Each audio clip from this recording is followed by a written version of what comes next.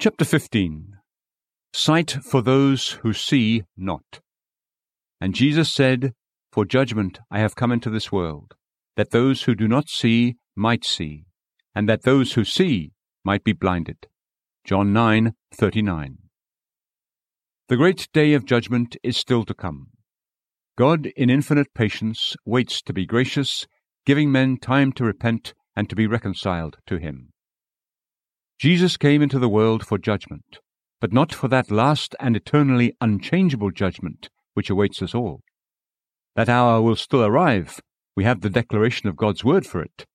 Scripture, When the Son of Man shall come in his glory, and all the holy angels with him, then he shall sit upon the throne of his glory, and before him shall be gathered all nations, and he shall separate them one from another, as a shepherd divides his sheep from the goats.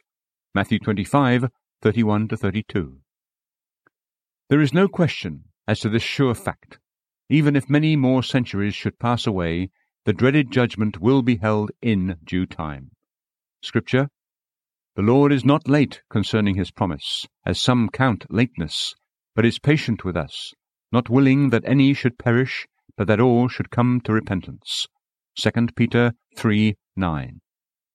He is full of tenderness and patience, so he waits. But the vision will come. It will not tarry. Settle this in your minds and live as in the presence of that sobering court of justice. Even though the day of judgment is not right now, our Lord Jesus is still carrying on a form of judgment in the world. His fan is in his hand, and he will thoroughly purge his floor. He sits as a refiner, separating his silver from the dross. His cross has revealed the thoughts of many hearts, and everywhere his gospel is acting as a discoverer, as a separator, and as a test by which men may judge themselves, if they are willing. It is a very happy situation when a man is willing to accept the Lord's judgment day by day and permits the law itself to judge him before the lawgiver has to come before the court. Paul says of those who gladly receive a present judgment, But being judged, we are chastened of the Lord, that we should not be condemned with the world. 1 Corinthians 11:32. Saints are judged now by a fatherly discipline, so that they won't be judged later by judicial condemnation. Our Lord's great design in coming into the world is the salvation of men. Scripture, For God did not send his Son into the world to condemn the world, but that the world through him might be saved. John 3:17. But in order to receive that salvation, it's necessary for men to know the truth about themselves and to take up a truthful position before God, because God will not endure a lie, neither will he save men based on lies. He will deal with all his creatures according to truth. If he condemns them, it will be because righteousness requires it. If he saves them, it will be because he has found a way where mercy and truth have joined together. So then, everywhere throughout the world, wherever Christ comes, by his gospel and the consequences of it, a judgment is going on. Men are set before the judgment seat of their Saviour. They are tested, tried, exposed, and declared. As soon as light comes into the world, it begins to judge the darkness. It wouldn't even be known to be darkness if the light had not revealed the contrast. Where the gospel comes, some hearts receive it at once and are judged to be honest and good ground, men who are willing to accept the gospel and come to the light so that their deeds may be seen clearly that they are performed in God. Other hearts immediately hate the truth because they are the children of darkness. Therefore, men loved darkness more than the light because their deeds were evil. John 3:19. So you see how, without it being the main intention of Christ's coming into the world, it still becomes a secondary effect. It's related to the purpose of his coming, that his very appearance among the sons of men should judge them. In this mirror they see their own appearance and discover their spots. By this guideline, they test their own uprightness and see how far they lean towards evil. Under the sign of the gospel, the Lord has set up a public weighhouse. Can you picture the great scales? They are correct to a hair. Come forward and test yourselves. Even in this banqueting house of love, truth marks her own and sets her brand on counterfeits. God has a fire of trial in Zion and a furnace of test in Jerusalem. I pray that the gospel may have a dividing effect in this house. Wherever Jesus Christ comes, the most evident effects follow. I have come into this world that those who do not see might see, and that those who see might be blinded. Christ is not indifferent to those in the right or to those in the wrong. Whoever you may be, if you hear the gospel, it will have some effect upon you. It will either be to your soul the savour of life unto life, or else the savour of death unto death. 2 Corinthians 2:16. It will be antidote or poison, curing or killing, softening the conscience or searing it. It will either make you see, or, because you imagine that you see, its very brightness will make you blind, like Saul of Tarsus, who cried, "I could not see for the clarity of that light." Acts 22:11. You cannot be indifferent to the gospel if you hear it. None of you can escape the fact that Christ said, "For judgment I have come." And that judgment must take place in your mind and conscience whether you are willing or not. This coming and judgment have a wonderfully clear and visible effect. We're not talking about a little improvement or a slight alteration. It is the turning of things upside down, so that those who do not see might see, and that those who see might be blinded. It is a very violent change from light to darkness, or from darkness to light. In either case, it's an absolute reversal of a condition. The gospel will do just that for you. If you live without it, it will make you die. If you believe that you are dead without it, it will make you live. Scripture: He has put down the mighty from their thrones and exalted the humble. He has filled the hungry with good things, and the rich he has sent empty away. Luke 1:52-53. There will always be some effect upon the human mind wherever Christ comes, and this effect will be a very evident one by changing all the conditions as much as if the laws of nature were reversed. The Lord's approach to a soul will lift it into the light more and more gloriously, or it will plunge it into deeper darkness, deeper responsibility, deeper guilt, and consequently deeper misery. We can free from guilt that faithful preacher of the word who, in the middle of his sermon, suddenly stopped and cried, "Woe is me! What am I doing? I am preaching Christ to you, and while I hope some of you are receiving him, and that I am leading you toward heaven, many others of you are rejecting him, and in this way I am increasing your responsibility and your guilt. So I am doing evil instead of good to you. Woe is me!" God help his poor servant. I have often felt the sweet preaching of the gospel to be bitter work. I'm not surprised that dark thoughts come over the diligent preacher. I wish those who hear him would join with him in his anxieties. May we unite in deep concern. I will pray for God's blessing upon every one of you, and you pray that no word of mine would be unprofitable to you. When preacher and hearer work together the same way, the chariot wheels move to music. That music is salvation. Come, Spirit of the living God, and make it so. That those who see not may see. Christ has come so that those who see not may see. It's a very wonderful thing about the gospel that it's meant for people who think themselves most unsuited for it, and most undeserving of it. It is sight for those who see not. The other day, an anxious friend gave me a description of himself which was enough to make a man horrified to hear it. With many sighs and tears, he described to me the condition of a man lost by nature and by practice, and unable to help himself in any way. When he had completed his story, I let him finish it and touch it up with a few extra strokes of black. I took him by the hand and said, "I am sure that you are one of those whom Christ came into the world to save. You have given me the most accurate description possible of one of God's elect when aroused to see his natural state before the most holy God.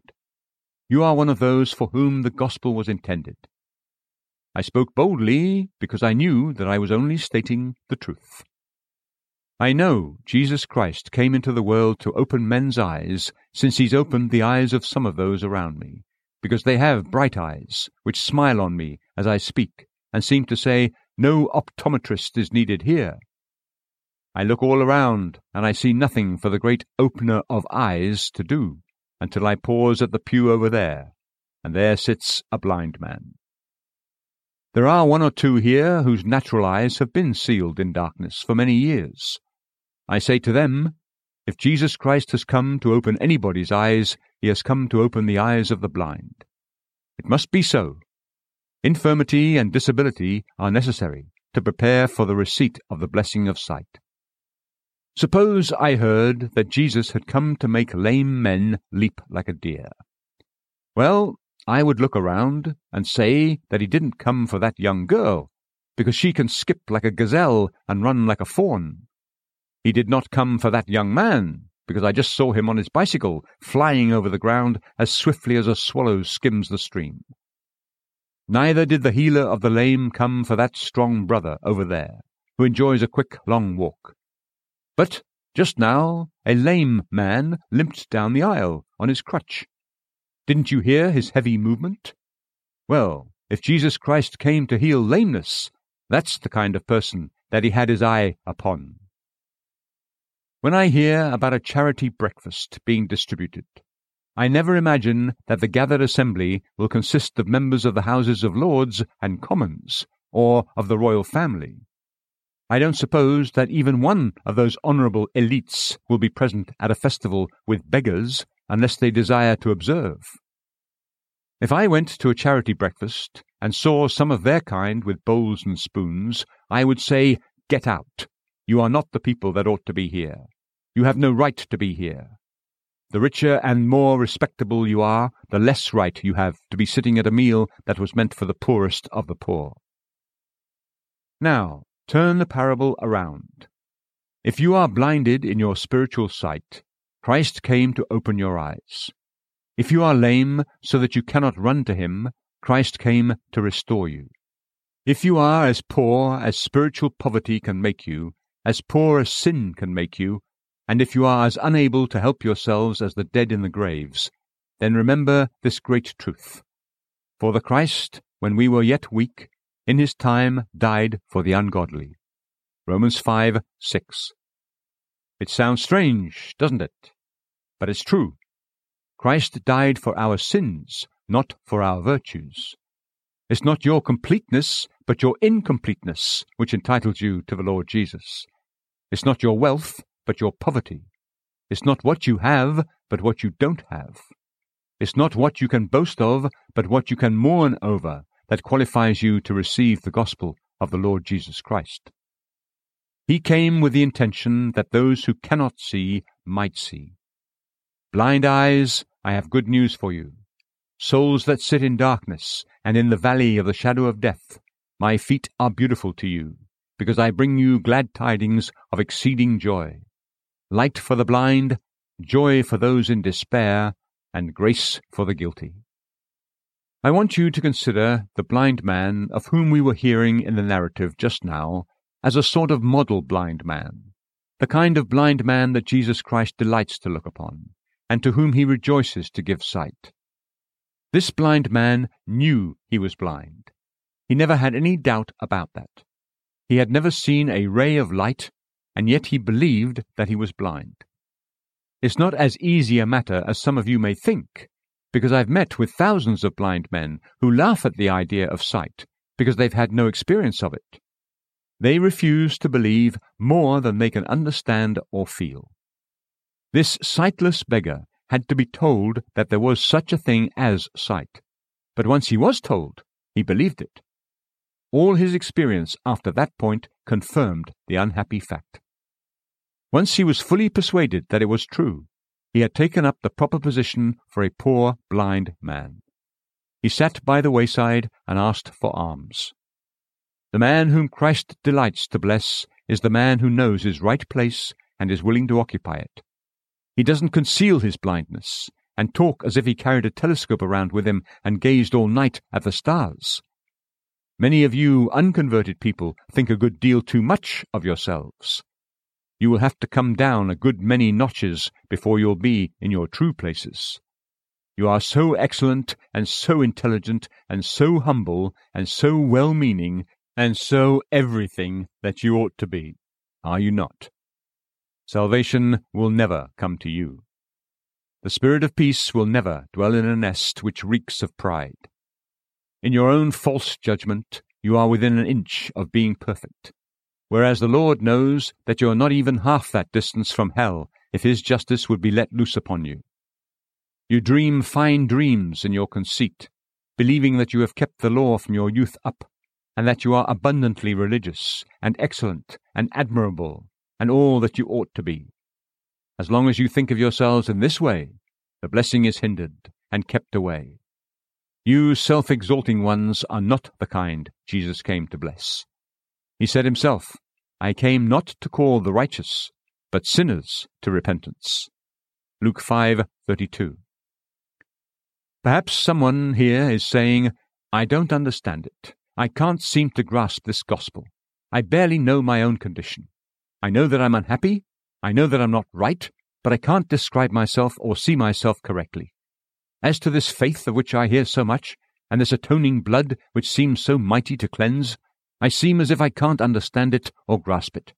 Unfortunately, I am so blind. You speak the truth, my dear friend, and in that way you are like the blind man in the gospel. I pray that in the same way Jesus healed him, he will also heal you. I pray with strong confidence, too, because my Lord has certain established ways. When he comes in contact with certain situations, he acts in the same method with them. Jesus is not arbitrary. He has a way of procedure from which he does not deviate. So when he comes in contact with a situation such as yours, he does the same with each instance of it, to the praise and glory of his name. Take up the position of a blind beggar, and sit down and cry for light and healing, and you will certainly have them. This blind man not only believed that he was blind and knew it, but he also had a sincere desire to be enlightened. It wasn't grief to him that Jesus had come so that he might see. It brought him an intense joy to hear that Jesus had opened the eyes of other blind men. And even though he may have feared that his case was one too out of the ordinary, for since the world began it was not heard that any man had opened the eyes of one who was born blind, yet he was pleased to find that Jesus Christ had stopped, looked upon him, and was placing clay upon his eyes.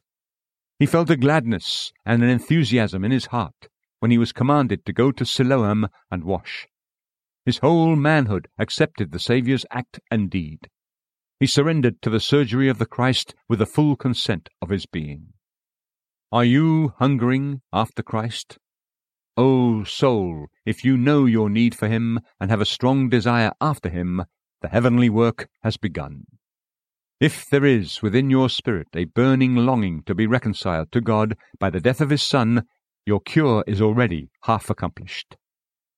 Some of you have written me letters lately which show the actions of your hearts. These are still blind movements, but they all grope for the light. Poor souls, what hope I have for you! Especially for him who with a broken heart has begged for our prayers these many months and still hasn't come out to light and liberty. I am so glad to see the strength, intensity, and agony of your desires. Your unbelief grieves me, but your eagerness encourages me. I pray to God that you would trust my Lord Jesus Christ and rest in him. Still, I am glad to think that you cannot rest without him.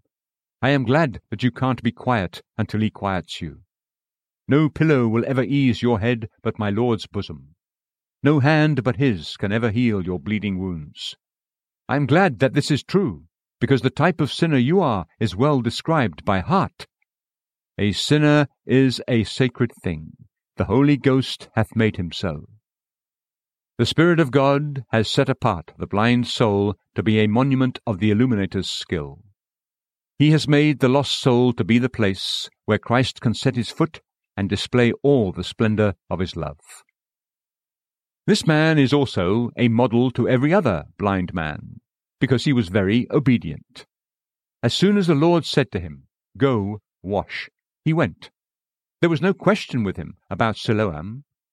He had no Abana or Pharpar, 2 Kings 5:12, which he preferred to that pool. He was fully submissive. He stood still and let the master put the clay on his eyes. It didn't look like an operation that could do him any good, but he believed that Jesus was a prophet, so he waited and let him do whatever he pleased with him. I am so glad when I see a poor soul offering a full surrender to Jesus. Some of you heard last time about the sweetness of yielding yourselves up to Jesus. How I wish you could feel it now. You will be a great deal more passive than active in your conversion. He will give you quickness of foot after he has given you life. But at the beginning of the new life, the first thing is to own your death, and to be willing to receive life completely from him in his own way. The Scriptures illustrate this. But now, O Lord, thou art our Father. We are the clay, and thou our potter, such that we all are the work of thy hands. Isaiah 64:8. What can the clay do to help the potter? Nothing, except that it must be pliable and yield to his hand. The clay must not be stiff and hard and unwilling to be moulded, or it will be set aside. Be submissive to the saving hand. When you are brought into such a state of heart that you are willing to be anything or nothing, so that you may be saved, dear soul, you are near to the kingdom. If you can say, "I would give my life to be saved," or, "If the Lord refuses anything at my hands, I will gladly consent to be nothing, if he will only save me," then you are on the doorstep of grace.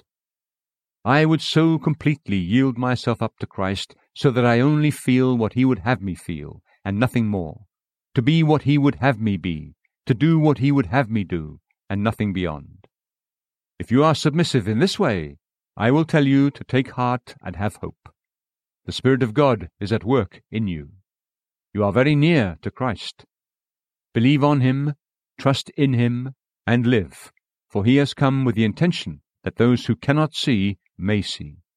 Stop at that sacred purpose of amazing grace and let your despair fly away. This is our first point. This blind man becomes our model. Next, we notice that this kind of man owns that he does see. He has been so thoroughly convinced of his blindness that when he gets his sight, he owns it with glad surprise. To him the newly given light is such a blessing that he is overjoyed with it, and gladly cries, "Now I see." Some people don't know whether they are converted or not. I hope that they are saved, but such people are not generally of very much use. We have to spend our time and strength in taking care of them, and comforting them, and enabling them to rise above sheer despair. But the man who has been totally blind, and has known it, when he gets sight, is equally sure that he sees. You cannot make such a man doubt the greatness and truthfulness of the change. He comes out and says, "One thing I know, that having been blind, now I see." I delight in clear, sharp-cut conversions. I don't condemn those dear friends who come into light by slow degrees. Far, far, far from it. I delight in them. But still, for a useful testimony and for a change of character, there is nothing like a conversion which is like life from the dead, and like turning from darkness to light, and from the power of Satan unto God. The old-fashioned convert is the man for me. He knows something and holds fast by what he knows. His is experiential knowledge, and you cannot beat it out of him. I like to think of some of you utterly blind people who cannot help yourselves at all, because when you receive the light you will know it, and you won't hesitate to come out and say so. In your case, the poor preacher will not be robbed of his wages, as he so often is when he saves a soul by God's grace, but never hears of it. The gospel will not be deprived of its witnesses. The church will not be left without her helpers, and the Lord will not be robbed of the reward of glory which is his due. We expect grand testimonies for Jesus from you blind men when the Lord causes you to see. When the blind man's eyes were opened, he began to defend the man who opened his eyes. He did it well, too. He said, "Indeed, this is a marvelous thing, that ye do not know where he is from, and yet he has opened my eyes." On he went with arguments which confounded both the scribes and the Pharisees. When the Lord takes a big blind sinner and washes him and opens his eyes, then the man will not allow Christ to be spoken against. He will speak up for his Lord and Master because he can't help it. You won't find him mute, as some professors are. Some of your cultured Christians do not speak for Christ more than once in 6 months, and then it will be better for them to have held their tongues, because they speak so half-heartedly. Here is a man with an open mouth, and he speaks right from his heart, under the guidance of the Spirit of God. He is not ashamed to own what the Lord has done for him. We want many recruits of this sort. The present-day church wants men and women who are so thoroughly and certainly converted that when they speak about Christ, they speak positively and with a power which none can deny or resist. I think I hear you poor, darkened, desolate one crying out, "Oh, sir, if the Lord were to save me, I wouldn't be ashamed to own it. If he ever brings me in among his people, I will tell them all about it. I will tell the very devils in hell what sovereign grace has done for me." Oh, my poor brother, you are Christ's man. You are the kind of man he delights to bless. You poor devil-dragged sinners who are almost at your wits' end and would even take away your own lives if it were not a most horrible sin, you are the very ones the Lord looks upon with mercy. He said himself, "The Spirit of the Lord is upon me, because he has anointed me to preach the gospel to the poor. He has sent me to heal the broken-hearted, to proclaim liberty to the captives, and recovery of sight to the blind, to set at liberty those that are broken, to proclaim the acceptable year of the Lord." Luke 4:18-19. Only trust yourselves in his dear hands, and believe that he can, and that he will save you, and you shall be saved. Then I know that you will own his name, defend his truth, glory in his cross, and live to his praise. Those who are blind will be made to see, and then the Lord Jesus shall be the Lord of their hearts, the Master of their lives, and the beloved of their souls. The best thing about this man was that when his eyes were opened, he desired to know more. When Jesus Christ spoke to him, saying, "Dost thou believe in the Son of God?" he asked, "Who is he, Lord, that I might believe in him?" When he found that the Son of God was the same divine one who had opened his eyes, we read that at once he worshipped him. Notice that at the end of John 9:38 we read, "And he worshipped him." He was no Unitarian. He saw the Son of God in the man who spoke with him, and he reverently adored him. If our Lord Jesus had not been God, he would have told the man to rise, and he would have torn his garments in horror at the very idea of receiving divine worship.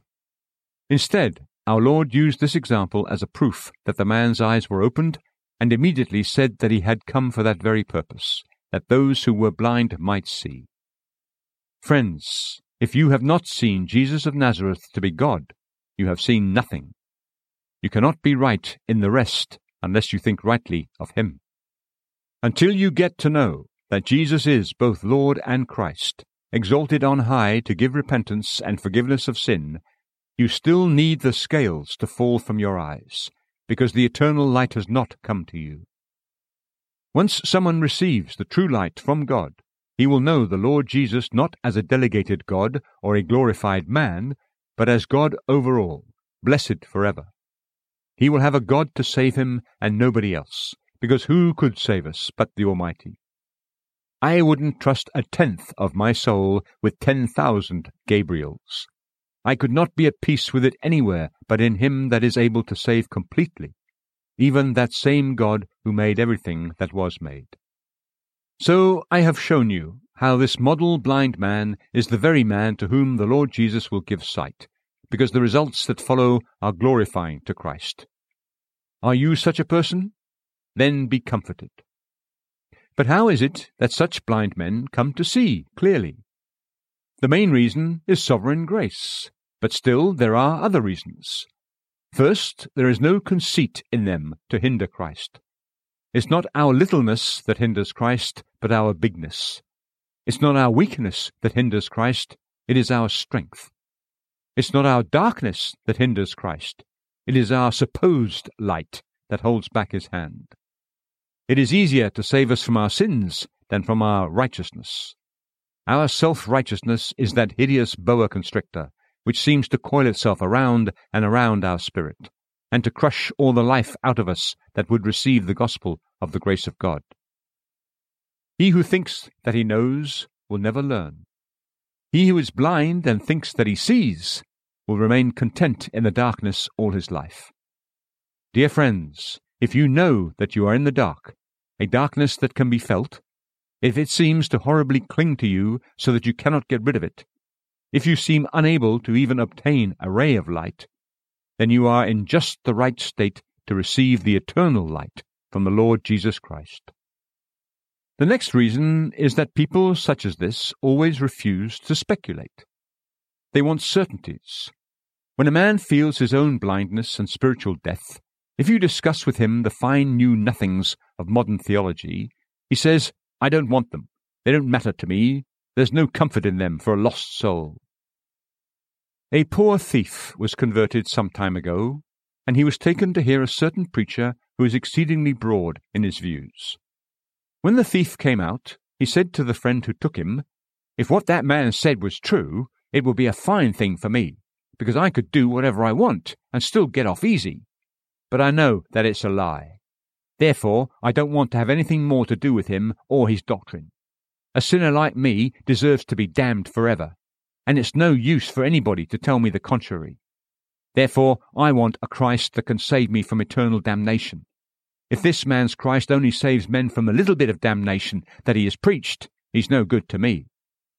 That was a very sensible observation. We all need a Saviour from eternal damnation, and we don't care about those little saviours from a little hell which are so often proclaimed today.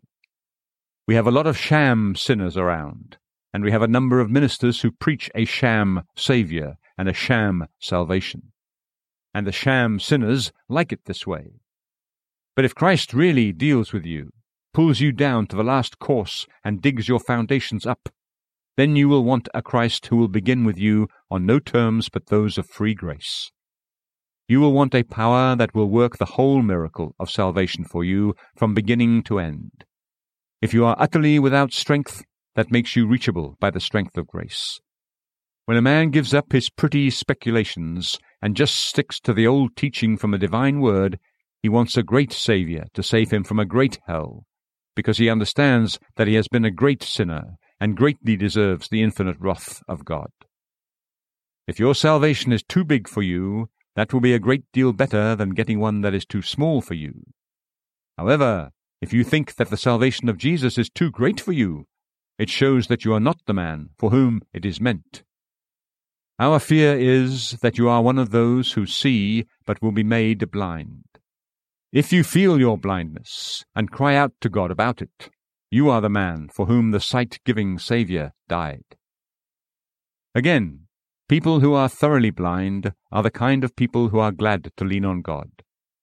A man who can see a little doesn't want guidance from someplace else or someone else.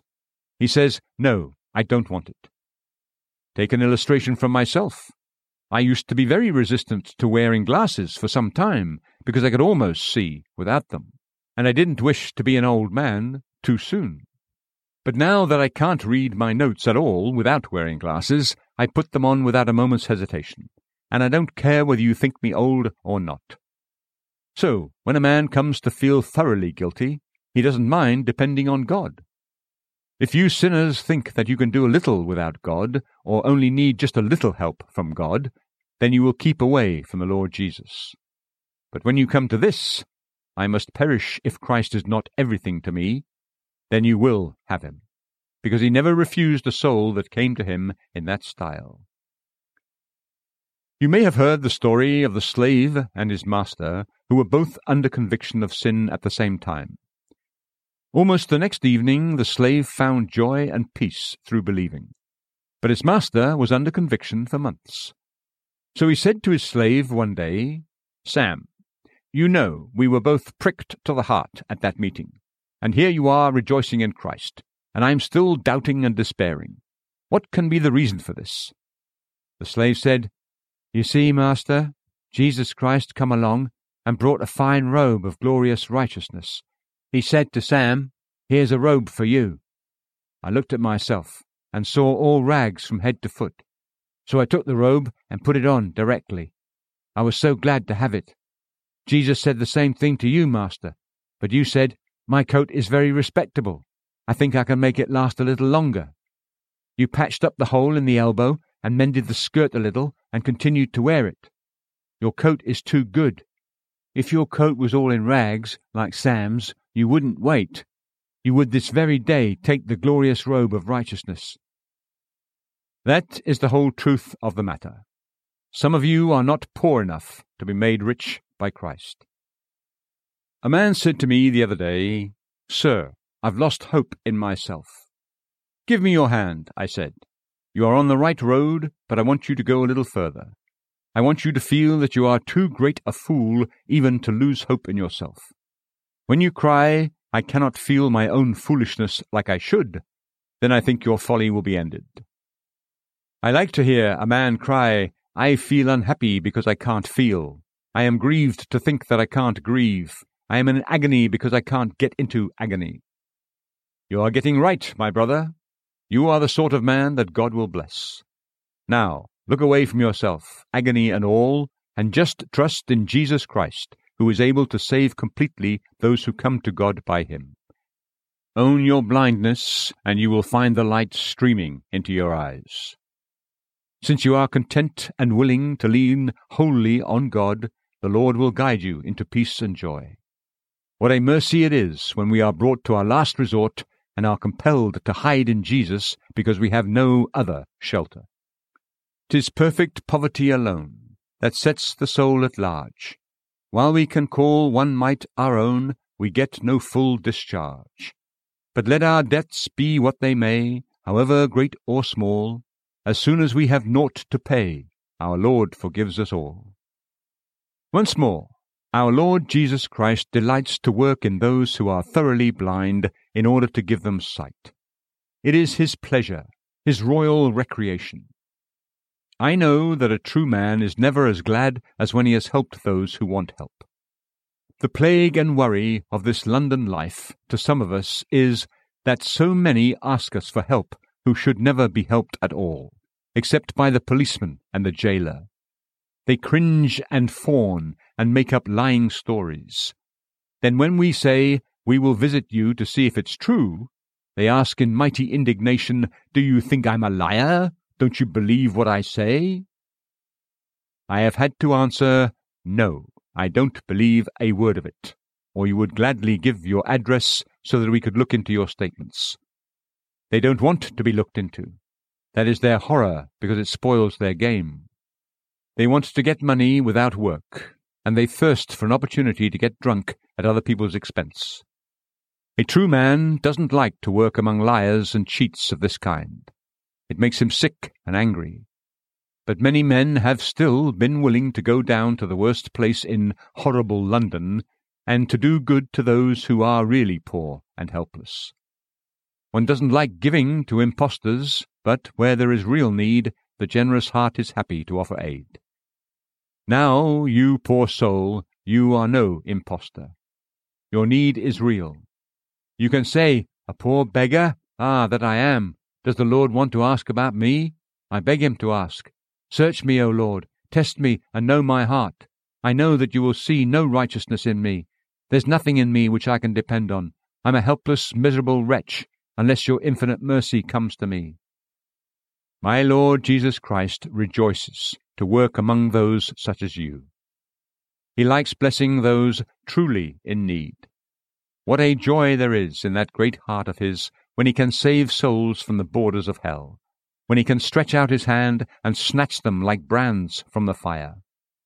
He knows that you will love him as much as that woman did, who had much forgiven, and therefore stood and washed his feet with her tears and wiped them with the hairs of her head. He takes delight in you who can't take any delight in yourselves. To you who are dried up and barren, he will bring living water. He will open rivers in high places for the thirsty ones, and fountains in the midst of a desert for those who faint. I have felt a wonderful satisfaction in feeding a poor, half-starved dog that had no master and nothing to eat. How he looked up with pleasure on my face when he had been fed to the full. Depend on it, the Lord Jesus Christ will take delight in feeding a poor, hungry sinner. You feel like a poor dog, don't you? Then Jesus cares for you. He doesn't care about kings and princes and those great people whose grandeur dazzles those who look upon them. But he cares about poor sinners. If you are nothing, Christ loves you, and he will be everything to you. If you will only come to him just as you are, with no conditions of any kind except your urgent need and dread of the wrath of God, you may come and be sure of a welcome. Someone said to me this week, I'm afraid to come to God because I believe that I'm only driven to him by the motive of fear. Ah, I replied, it was the devil who told you that, because in Hebrews 11, among the first of the great heroes of faith, we read that, by faith Noah, having received revelation of things not seen as yet, with great care prepared an ark to the saving of his house. Hebrews 11:7. Fear is not a selfish motive. It's a very proper motive for a guilty man to feel. Where else can such poor sinners like us begin except with selfish fear? Don't judge yourself about that. The prodigal went home because he was hungry, and his father did not refuse him admittance. As to its being selfish to fear, it would be more selfish to defy your God. You should not say it's too selfish of a motive. Why, what but a selfish motive can be expected from such a selfish wretch as you are? A boy has been rebelling against his father, and left his home in a rage, swearing that he will never go back. His father sends him a letter, which says, Return, everything is forgiven. Only confess your fault, and I will restore you to the family and treat you as lovingly as ever. The boy reads this letter and says, It's very kind of you, my father. I think I will go home. But a wicked companion says, Then you're going to eat humble pie. It will be very selfish of you after everything you've said about not backing down. Are you going to knuckle under to your father? It's the very devil tempting the boy, isn't it? And so it was the devil who whispered to my friend that it would be wrong to turn to the Lord through fear. Fear is a blessed thing. The fear of the Lord is the beginning of wisdom. Proverbs 9:10. Even slavish fear of God is a great deal better thing than assumption. Oh, you poor blind one, look to Christ and live. I was about to say, you dead ones, come. And I do say it, because God says it. Awake, thou that sleepest, and arise from the dead, and the Christ shall shine upon thee. Ephesians 5:14. Someone says, What's the use of talking in this way to dead people?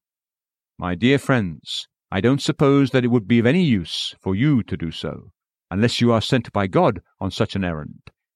But I am as much sent to preach to the dry bones as Ezekiel was when he stood in the valley and said, O ye dry bones, hear the word of the Lord. Ezekiel 37:4. In the name of the eternal God, I say, you guilty sinners, fly to Christ and live.